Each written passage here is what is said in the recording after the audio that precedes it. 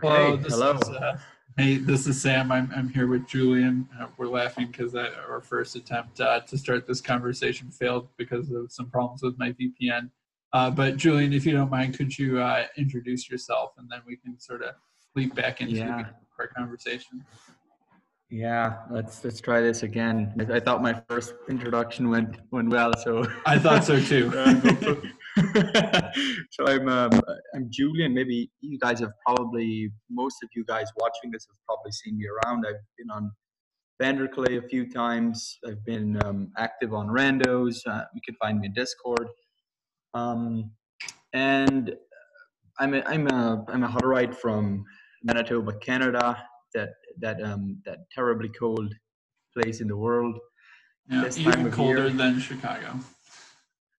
It is. Well, today is a warm day here. I think it's Yeah, it's only -5 or something. So, today we were just above freezing here.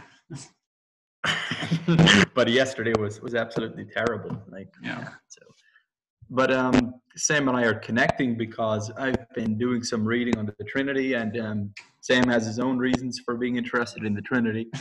Um, it's kind of a bit of an interesting story how I've started to read up on the Trinity.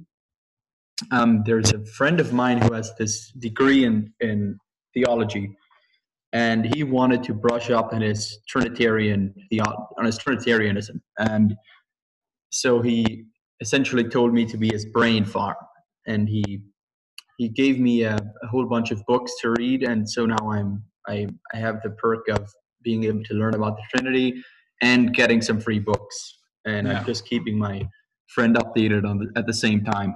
So Well, that's it's a good also a friend to great have. way of sort of also being able to communicate what I'm learning, so that I don't just read the books and so that way because I have to communicate it, I'm able to get a better sense of what's going on and get it better ingrained in my mind. So Sure. it's really helpful.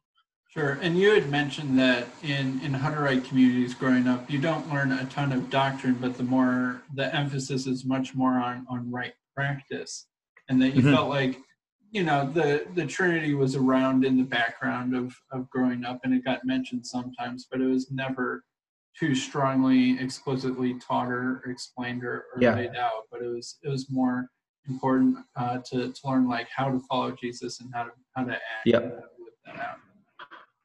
And I don't think we're too unique in that. I think Right. that's the case for most Yeah, yeah. I most think I churches. think most American Protestants don't learn very much explicitly about the Trinity.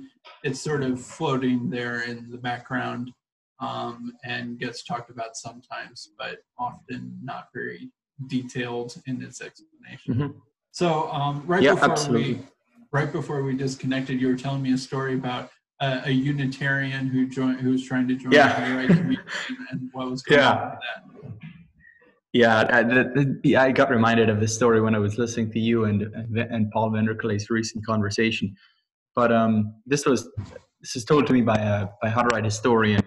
You know, apparently, I think this was in the 16th, 15th century or so. I don't quite know, but there was there was someone trying to join these proto or early Hutterite communities, and it turns out this guy is a Unitarian, or he doesn't believe in the Trinity. So there's sort of this internal debate that starts out within the people in the community, like, let this guy join and get baptized. He doesn't.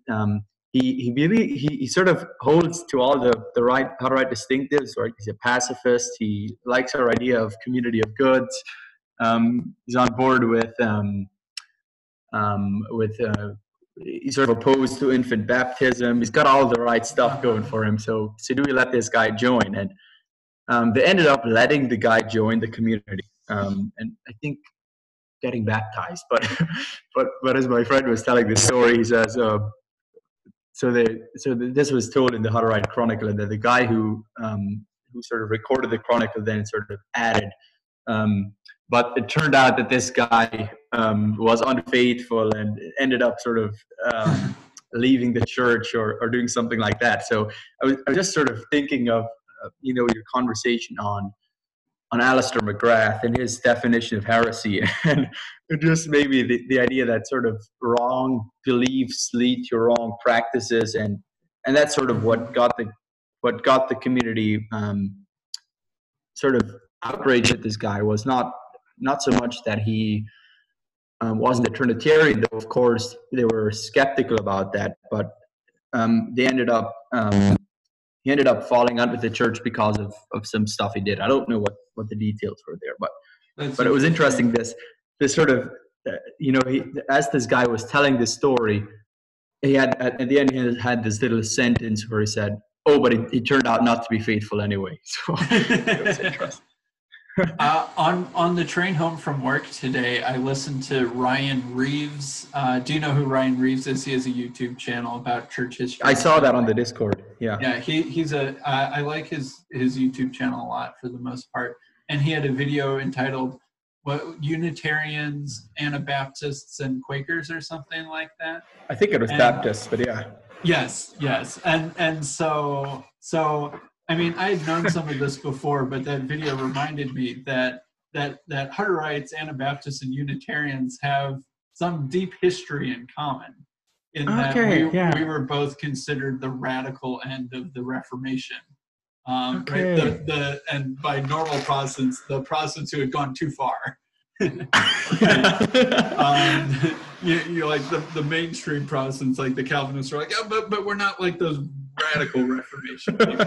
Those people sharing all their goods in common and not believing in the Trinity. Those they took our ideas to the extreme. That's not us. It's hilarious.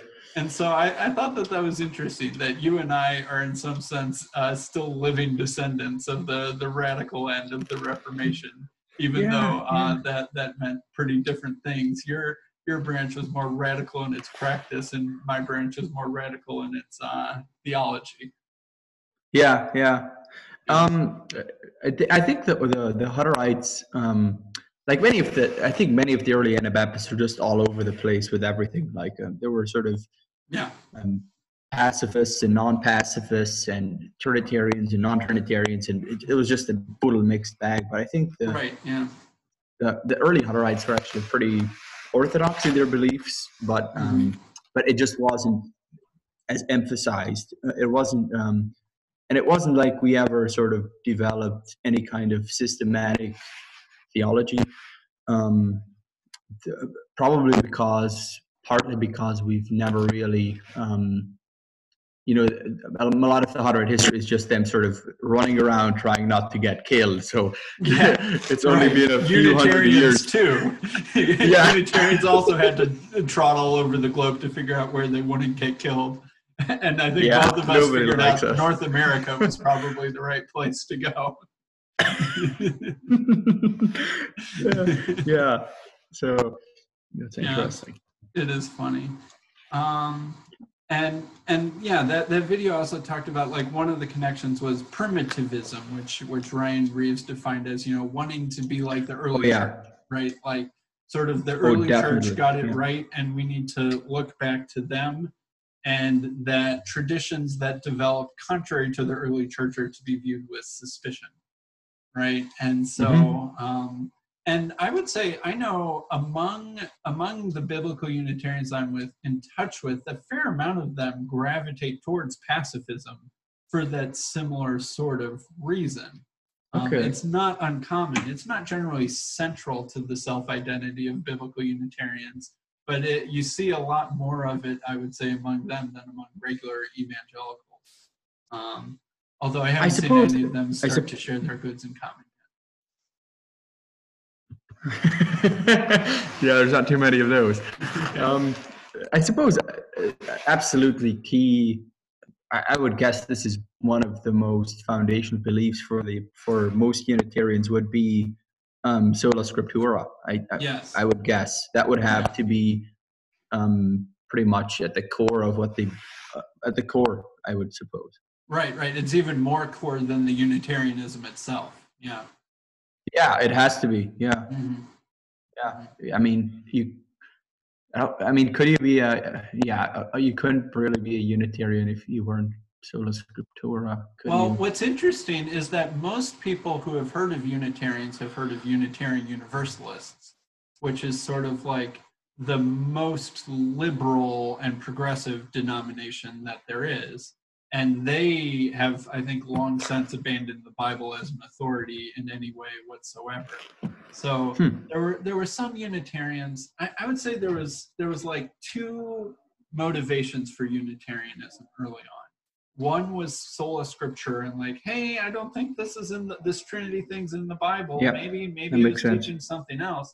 And then there was sort of the more rationalist Enlightenment sort of version, which started to not believe in miracles pretty quickly and stuff like that. And then pretty much like, well, Jesus is just a teacher, right? Mhm. And so therefore he's not the incarnation of the God or something. And so God is just one thing up there and Jesus isn't that. And so those two things were kind of together early on, although you can see Unitarians kind of leaning one direction or the other. Like, I think, that makes sense because I think in sort of the early, the sort of liberal theology that started to develop in Germany, one of the doctrines that was early on to go was actually the Trinity, because it was just such a weird thing. Like, why do we have to have 30 persons? And so I'm not sure which theologian this was. Was it? I don't think it was Schleiermacher, Bultmann. One of them had sort of the Trinity as sort of this appendix to his systematic theology, all the way at the end. Yeah. And then Barth comes along and he puts it right at the beginning again, and that's sort of just sort of the neo-orthodox push against it. Yeah. Interesting stuff. Because people like John Locke and Thomas Jefferson and them were Unitarians, but they were very much seemingly motivated out of that second sort of camp, the rationalistic, we don't need these superstitious old Catholic stuff anymore. We are smart enough to outthink that, and the Trinity was on that list of things. Whereas there always was sort of a contingent of the Unitarians who were like, no, we still believe in the Bible, we still believe in miracles, and we still believe that Jesus is the Messiah in some sense, but we just don't think the Bible teaches the Trinitarian understanding of those things. Yeah. So, and although that second camp, which I would say I belong to, is certainly the minority of Unitarians, and Unitarians themselves are a minority. So the minority within the minority. But the strange thing is that we look pretty similar to evangelicals nowadays, except for this this main doctrine. So I guess what books did you read in this sort of deep venture into the Trinity with your friends, and what's that been making you think about? I've only read 2 books so far. The first one I read, which I really enjoyed, was Michael Reeves' Delighting in the Trinity, which was a short little book. And what do I say about that one? Yeah, that's the first one I read. And then the second one I read most recently was Fred Sanders' The Deep Things of God, which was a bit of a more stuffy read. I didn't particularly enjoy it, but I did learn a lot from it. So you mentioned you started that book, but you didn't finish it. I wonder why that was. So part of and also, just a sec. You also said you once had this argument with this conversation with Fred Sanders. I'd love to hear about how that went as well, because so part of did those two things overlap? Right. So if you've seen the first conversation that I had with Vander Clay, I tell the story about my excommunication that happened still less than a year ago, where I had been going to a regular evangelical Trinitarian Bible sort of church, and had been there for a year, was in a Bible study, and then I wanted to join the worship band, and then that led to me having to talk to the pastor about my beliefs, and that led to my non-Trinitarianism being an issue. So while that was happening, lo and behold, we had a guest person come in and preach a 3-sermon series at our church, and that person was Fred Sanders. Is that a And coincidence, or did they know they had Unitarians in their midst? I think it was a coincidence, although Okay. whether it was a coincidence in God's providence, who knows? Um, so, so after they decide to excommunicate me, I have one more meeting with the pastor where I was like kind of wanting to dispute this. And so his roommate from seminary was Fred Sanders, or if not a roommate, at least a good friend. And so Fred Sanders, I think, Okay. normally lives in California, but he was in Illinois for that semester because he was doing some sort of, I don't know, adjunct professorship or some, I don't know, something at Trinity Evangelical Divinity School, which is in the Chicago area. And so he was in my neck of the woods. So he gets called. So it's the pastor, Fred Sanders, and me, and I'm trying to basically appeal my excommunication. And the expert witness called against me is none other than Fred Sanders. Oh boy. Yeah, that's heavy hitting. So we met at Trinity Evangelical Divinity School, which is an ironic place to have this discussion. Trinity Evangelical Divinity School is sort of like the main or maybe the flagship divinity school for evangelical pastors. And of course, it's named Trinity. When I told my dad that that was going to happen, he's like, well, that sounds like an away game, not a home game, to have that discussion. So it was only about an hour. And my main goal was to be like, so Fred, there's the doctrine of the Trinity, and there isn't a hope and a prayer that I'm going to change your mind on that in this meeting with you face to face. But why do you think that this is an essential doctrine in order to be saved or to be considered a member of the church? Because it's one thing to say that a doctrine is true, but it's an extra another thing to say that it's required and that it's required for salvation and stuff like that. So how do you think about you, Fred Sanders, it being deserving of that extra status, right? And to be honest, this discussion was a little bit more, it devolved into more of a debate than a discussion than I would have liked.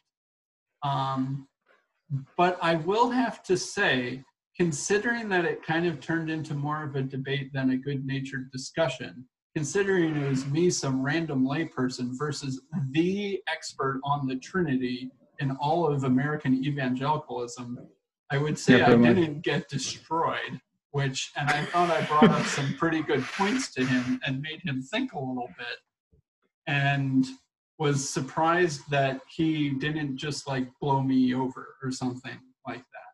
I don't mean to toot my own horn too much, but then after an hour, it was like, oh, I've got to go pick up my kids from soccer practice or whatever, and then he just kind of left, and that was it, and I was still excommunicated. So that was my interaction with Fred, and I wouldn't say it was a very positive one.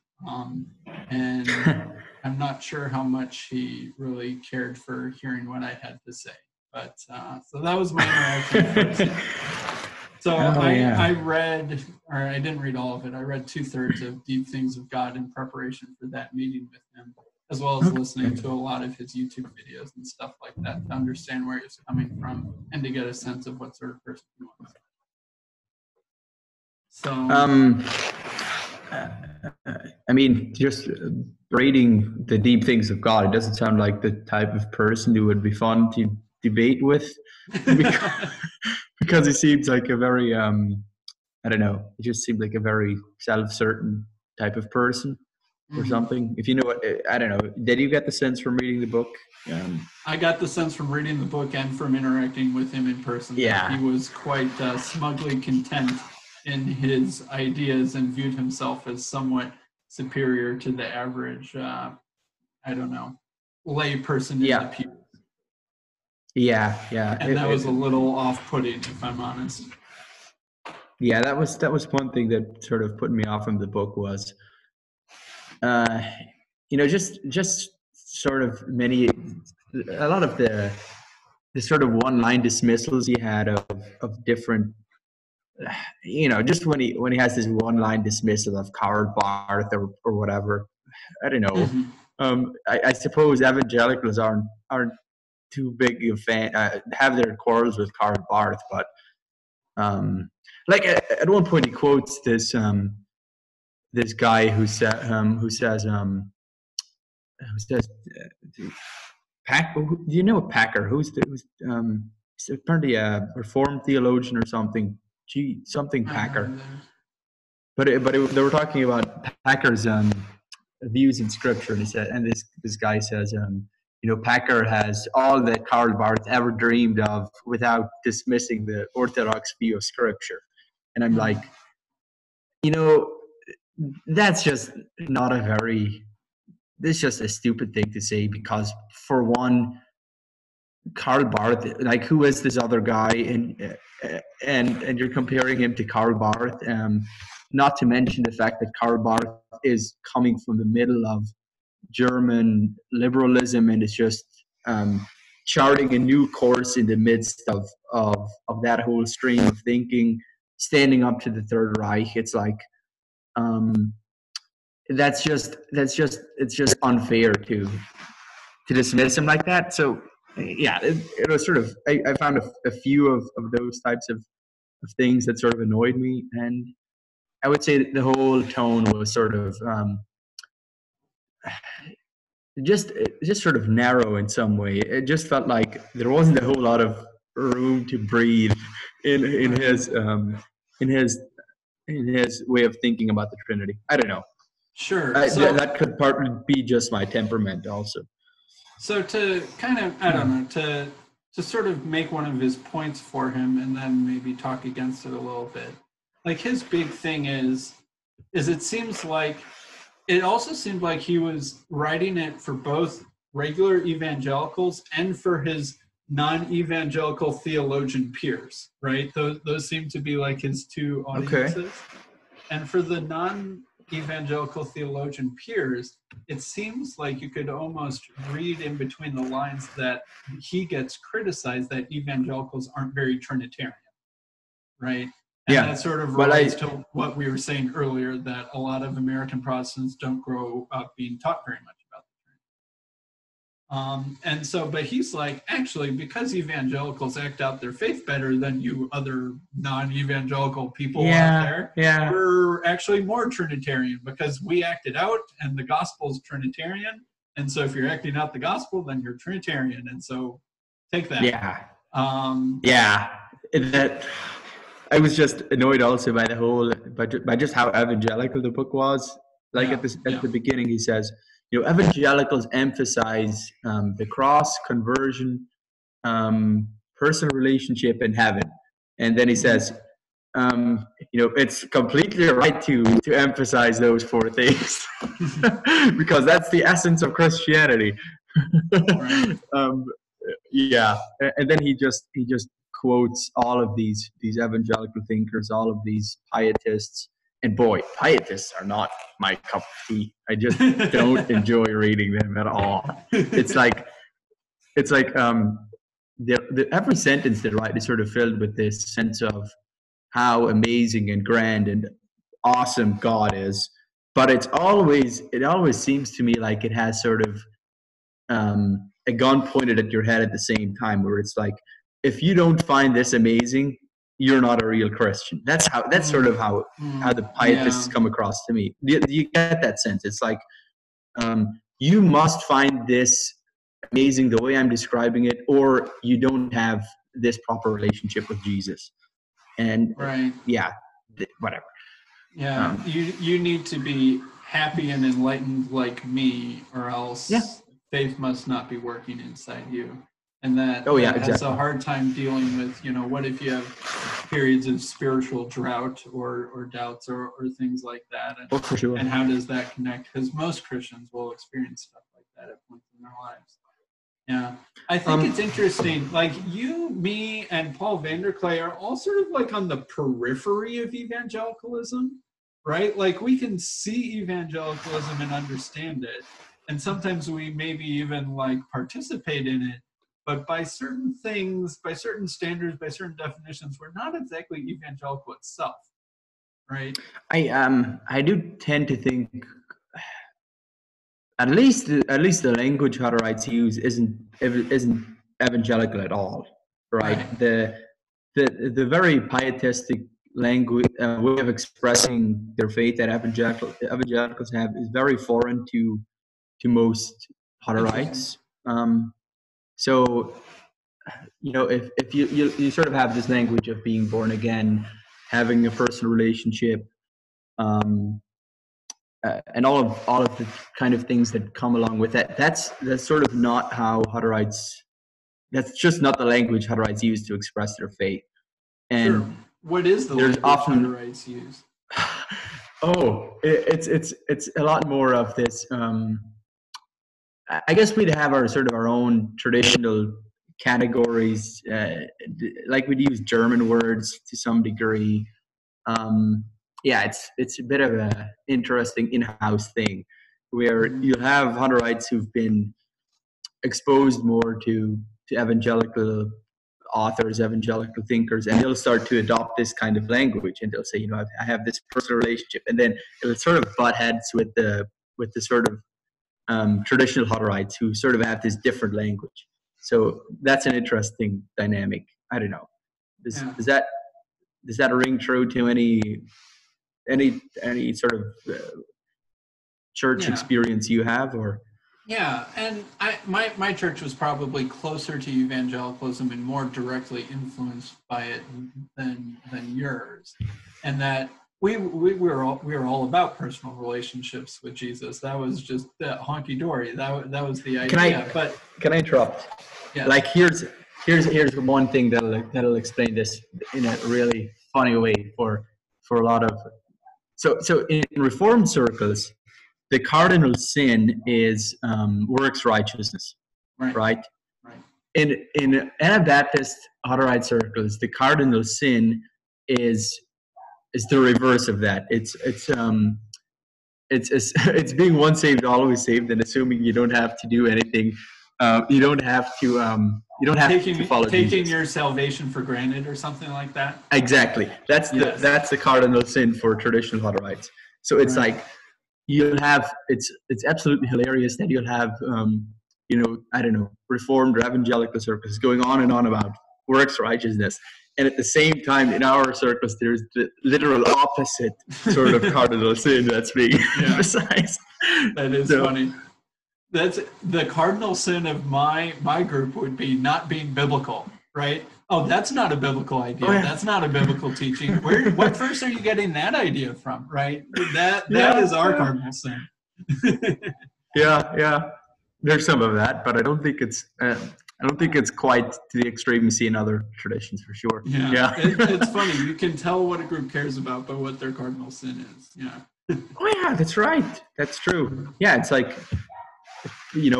for the Reformed or the I don't know these traditions too well, but it's something like grace is what's essential.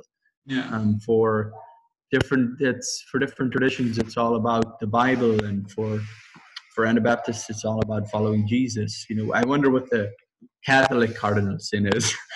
Well, they actually have a list of them, don't they? I Oh. think.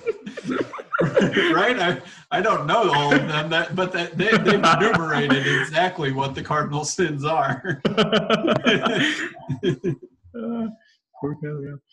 Oh. But their actions, right? I suppose that's what's different about what Catholicism, like divorce. I think I correct me at Catholics if I'm wrong, but that would be one of the cardinal sins, and a couple other things like that. And then you have to go through some extra amount of penance or whatever to get back in right relationship with the church and God if you've committed a cardinal sin. So Yeah. It's a complicated. Even divorce in Catholic circles is also a complicated topic with types of stuff that's going on with Pope Francis.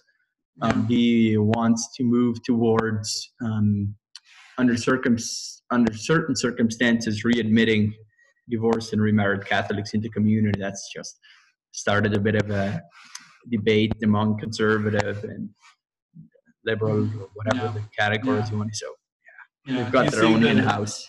You see the Catholics on the Discord server discussing those sorts of things. So let's see here. I guess kind of picking back the thread up with Fred Sanders. So like, I would have a good jumping off point for the Sanders book go for it. if you don't have anything else. But Go for it. I think one interesting aspect, and this is probably close to the central part of his book, is his discussion of tact, knowing, and I think that's what allows him to make the claim that evangelicals are the most Trinitarian ever. Like he doesn't pull his punches. He says they're the most Trinitarian. So go into more detail about what you think he means by tacit belief. Oh, tacit. Okay, so he gets this from Michael Polanyi, and essentially, what he's getting at is, okay, can probably is just he used the word presuppositions. That's almost what he's getting at, but it's sort of, I would guess, I think it's a level before presuppositions. It's sort of the precognitive stance you have, which then allows you to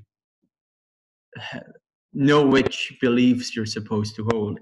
So think about, you actually articulated this well in your conversation with Paul when you said, the Unitarians have one way of reading Scripture, and the other, the Trinitarians have another way, and it all comes down to presuppositions. And I think that's about what he's saying. But I wouldn't use the word presuppositions. I'd say the Trinitarians have a different framework. They have a different lenses is almost right, but they have a different way of attending to Scripture. And they're just coming at it with this different. They've been formed in a different way so that different things pop out to them. So just think about how all of the Christian different. We were just talking about the differences between evangelicals and Anabaptists and Reformed or what have you. Just the way we've been formed in our culture, in our liturgy, in the conversations we have. This sort of creates this underlying structure, this tact way of attending, framework, lenses, whatever you want to use, precognitive, not exactly a belief, but this just then makes you put the world together in a certain way. And so I think what Sanders is claiming is that evangelicals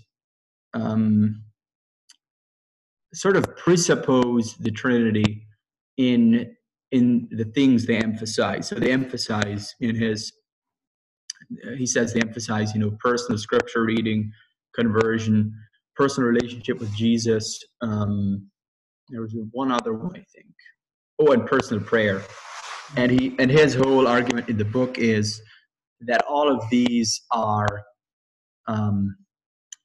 sort of only make sense from a Trinitarian perspective and sort of presuppose the Trinity. I don't know So it's sort of like in Jordan Peterson's speak. You believe you act out what you believe, and what you believe is what's sort of informed by your actions. Sort of like this idea that there are beliefs that you could maybe even not know at the level of proposition, but it's deeper down in you. There's this quote from Polanyi that where he says, "You always believe more than you know." Right. And Jordan Peterson will say almost the exact same thing. Yeah. Yes. Yeah. And so there's another. Can I emphasize one more thing? Polanyi also says we need to get rid of this idea that we can just. This is essentially what's behind the debate between Peterson and Harris, right? We need to get rid of the idea that we can just approach the world objectively and sort of gather the data we need. Right. What Polanyi says is we need to recognize that we have these prior faith commitments, these prior beliefs, which come before our coming to the world, and even something like science, right? We think science is just me objectively looking at the world, but what's actually going on and this isn't really to diminish science in any way. This is just the way it is what a scientist is a trained person who's been trained to attend to the world in a certain way, to have these practices. In other words, to come to the world with these ways of attending and with these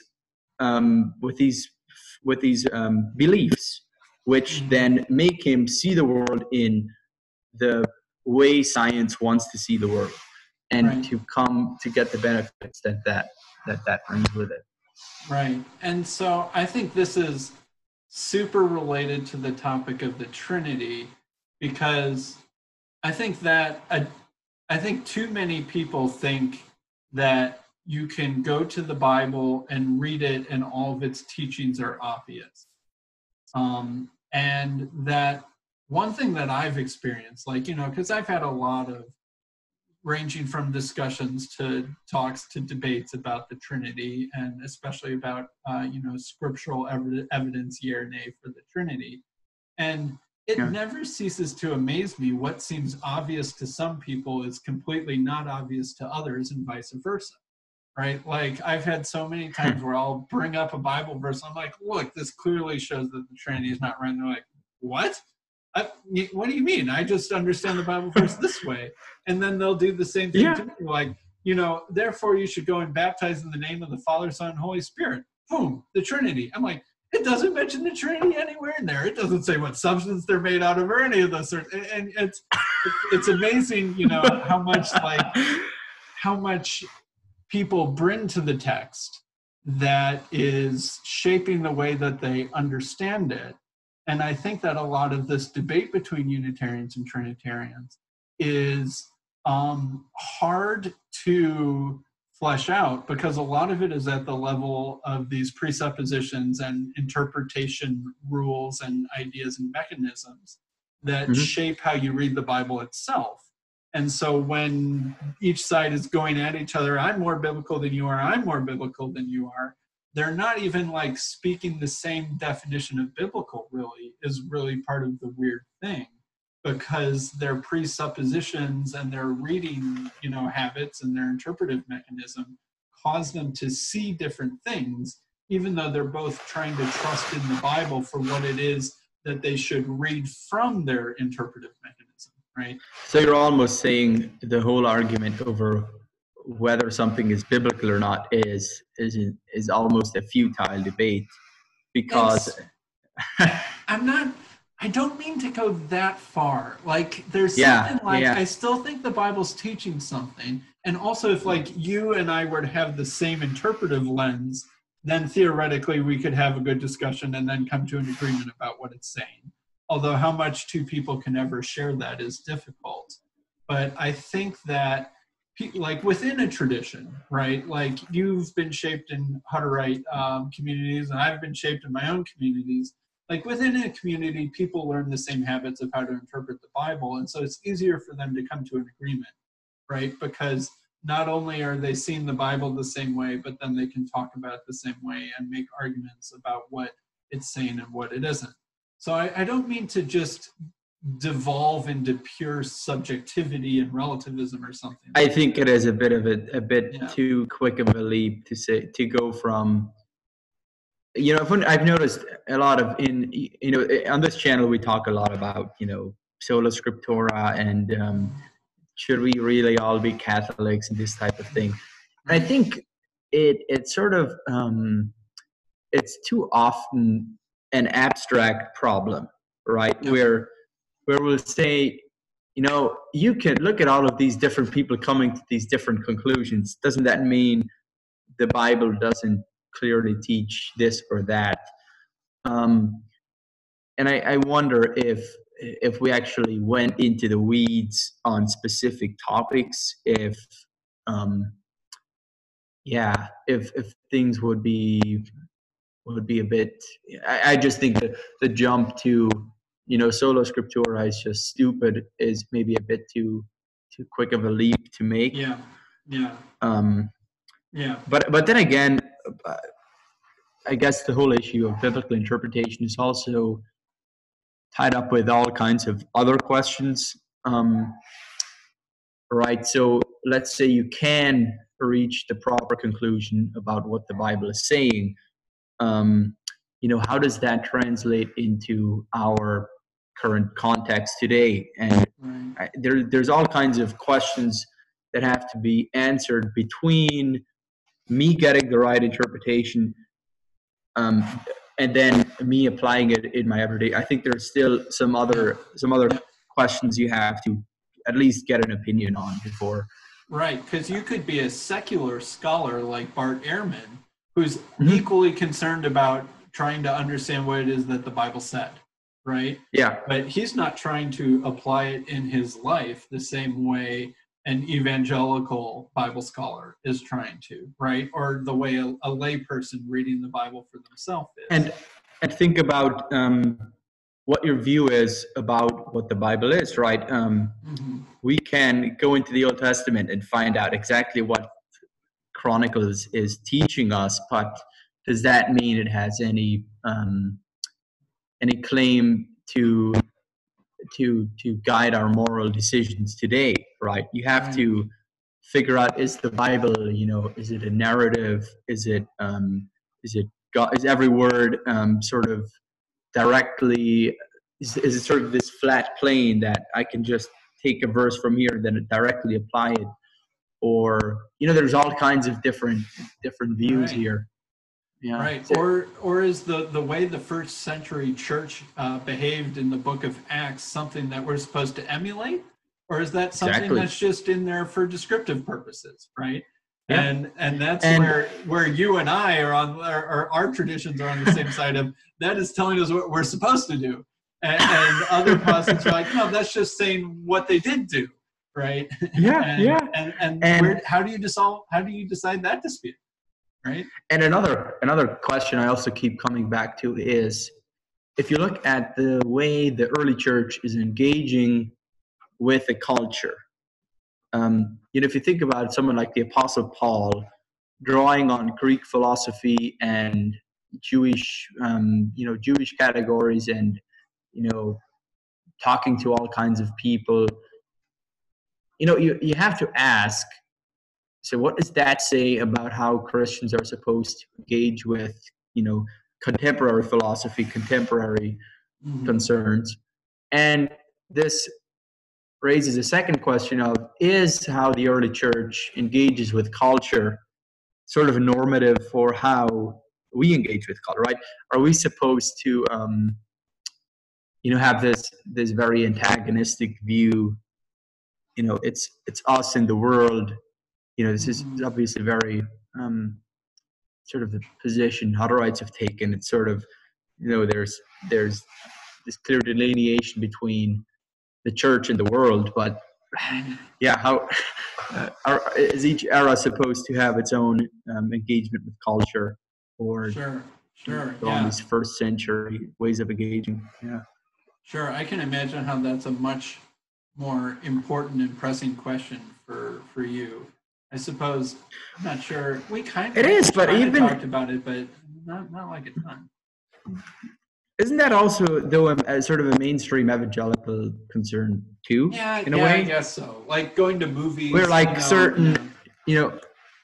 or like you aren't really supposed to engage with those philosophers or this type. Right. Christians always have this tension between the world and Christian. Yeah, it's obviously a lot more extreme with a group like the Hutterites, but yeah. Right, like a big thread of biblical Unitarianism is that it is skeptical of the influence of Greek philosophy in the early church. Right, like we would, a quick simplistic version of the narrative is like, Christianity started out as Jewish, and those Jews were Unitarians, and the Jews didn't think that Jesus was God. And then it got mixed up with Greek philosophy, especially Neoplatonism, in places like Alexandria and Turkey and Constantinople and stuff like that. And that the Trinity is sort of like this unholy marriage of Neoplatonic Greek philosophy and biblical teaching, and that it got away from the early church and what the apostles believed, because it got too in bed with worldly philosophies and ideas and stuff like that. And one can certainly show that there's a lot of historical truth to the fact that the Trinity is very informed by Neoplatonic categories and stuff like that. But one could say, well, that was a good thing, right? Alistair McGrath, in his book that I read, he fully acknowledges that. And then he's like, but yeah, and that's what it had to do to engage with the culture and to communicate to the educated, learned people of the time. And Greek philosophy has a lot of good things in it, and that was a compliment to the church, right? So same story. I'm sure Alistair McGrath and I could be like, yeah, here's how the doctrine of the Trinity developed, and here's how that's related to Greek philosophy. And I would be like, and that's why it's wrong. And he'd be like, oh no, that's why it's right.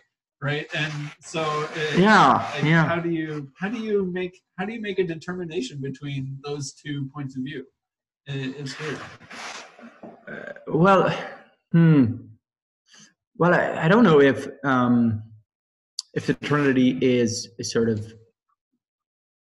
just hatched out of Greek categories. I think it's more like these. Yeah, it depends also what your perspective is on first century, on Second Temple Judaism. Like, is this just completely Jewish thing, or has it already been influenced by Greek categories? If you get into someone like the Apostle Paul, he's quoting Greek philosophers. So what do you do with that? Just rip it out of your New Testament? Right.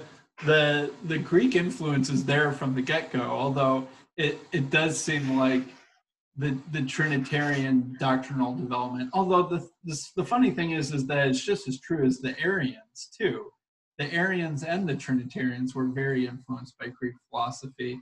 And it's the biblical Unitarians that are trying to say, oh, we're not like the Arians or the Trinitarians.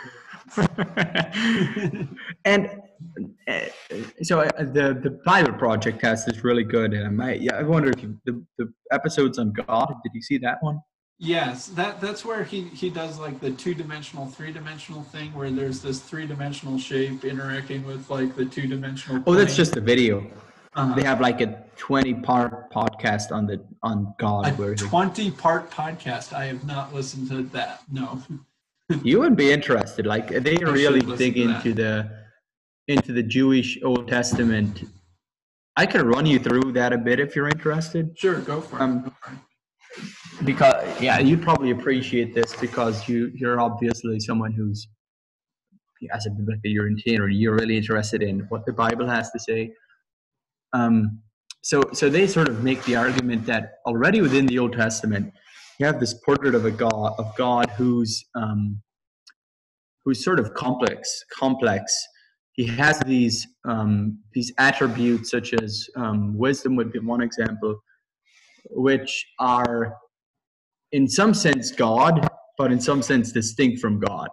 And then you have instances like the burning bush, where the burning bush is God, but it's distinct from God, or the angel of the Lord is God, but it's distinct from God. So you have this complex portrait of God where he's complex. It's not quite. They would argue it's not quite as simple as just monotheism. There's something else going on there in the portrait. And then you have the category of the Son of Man from Daniel, where this gets complicated. Where the Son of Man is this exalted human figure, exalted to the throne of the throne next to the Ancient of Days, and when Jesus comes along, he starts to declare that he is the Son of Man. And apparently, this people often sort of, Jesus refers to himself as the Son of God and the Son of Man, and people often think, the Son of God is the more godly way of describing himself. But they think, he called himself the Son of God. That must mean he's saying he's God. But they actually make the claim that it's actually the Son of Man category that's more exalted, because Oh man, I'm pretty. Because he comes on the clouds of heaven. Yeah, well, he's exalted to the right hand of God. Mhm. Hold on, I have some notes here. Just a second. Are you tracking with this at all, or Yeah. is Yeah. this all new stuff to you? About it. There's a little bit of both. Keep going. Okay, here it is. I guess part of what's going on with the Son of Man is that it's also connected to this idea of humans made in the image of God. Where part of what the image of God is it's a vocation, where humans are called to be the divine image bearers in God's creation. And so what you see in the fall is humans, failing that vocation, essentially. And then you have these biblical figures like Moses, David, and others who sort of come very close to fulfilling this divine image and representing like God. God even says that I will make you God to Pharaoh, to Moses, right? Exactly. Yeah. They actually make the claim that there's the similar dynamic going on with these figures like Moses, especially, where he's so closely identified with God that it's often hard to know what God is doing and what Moses is doing. Right. And then Moses, with the Sinai story, where Moses enters in, God says he's going to destroy the people, but then Moses stops him. Like, he reasons with God. It sort of enters into the divine dialogue. You can just see the Trinitarian stuff going on. Me reading Trinitarian stuff maybe into this, but Moses sort of entering into the divine dialogue and calling off the destruction.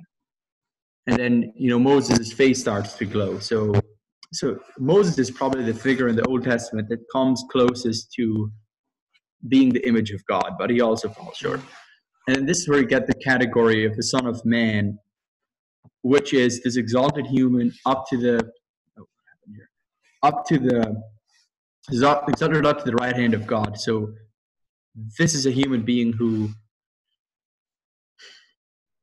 oh man, this is complicated. This is complicated, yeah. And David gets called God a couple times too, which is weird. Or the Davidic king will get called God. Like, your throne, O God, lasts forever. Therefore, God, your God, has highly exalted you. Right. So it's like, or the Lord said to my Lord. Is that another one that comes to mind? Yeah. Yeah. And then also the judges get called God. Right? Jesus quotes that passage in John chapter 10, right? He says, it was okay for the judges back in those days, those to whom the word of God came were called gods, right? So there's this weird sense in which the word God can sometimes be applied to humans in a way that is apparently not blasphemous. But but I don't think it's like, it's not like saying Moses joined the Trinity or something like that, or that King David is consubstantial with the Father or something like that. But it's like there's some unique sense in which they, at least at that time, are specially embodying what God is doing, or God is working through them in some kind of special and unique sense. Yeah. Yeah. What was I going to say? I don't know. I could. Son of Man, David or Daniel. Yeah.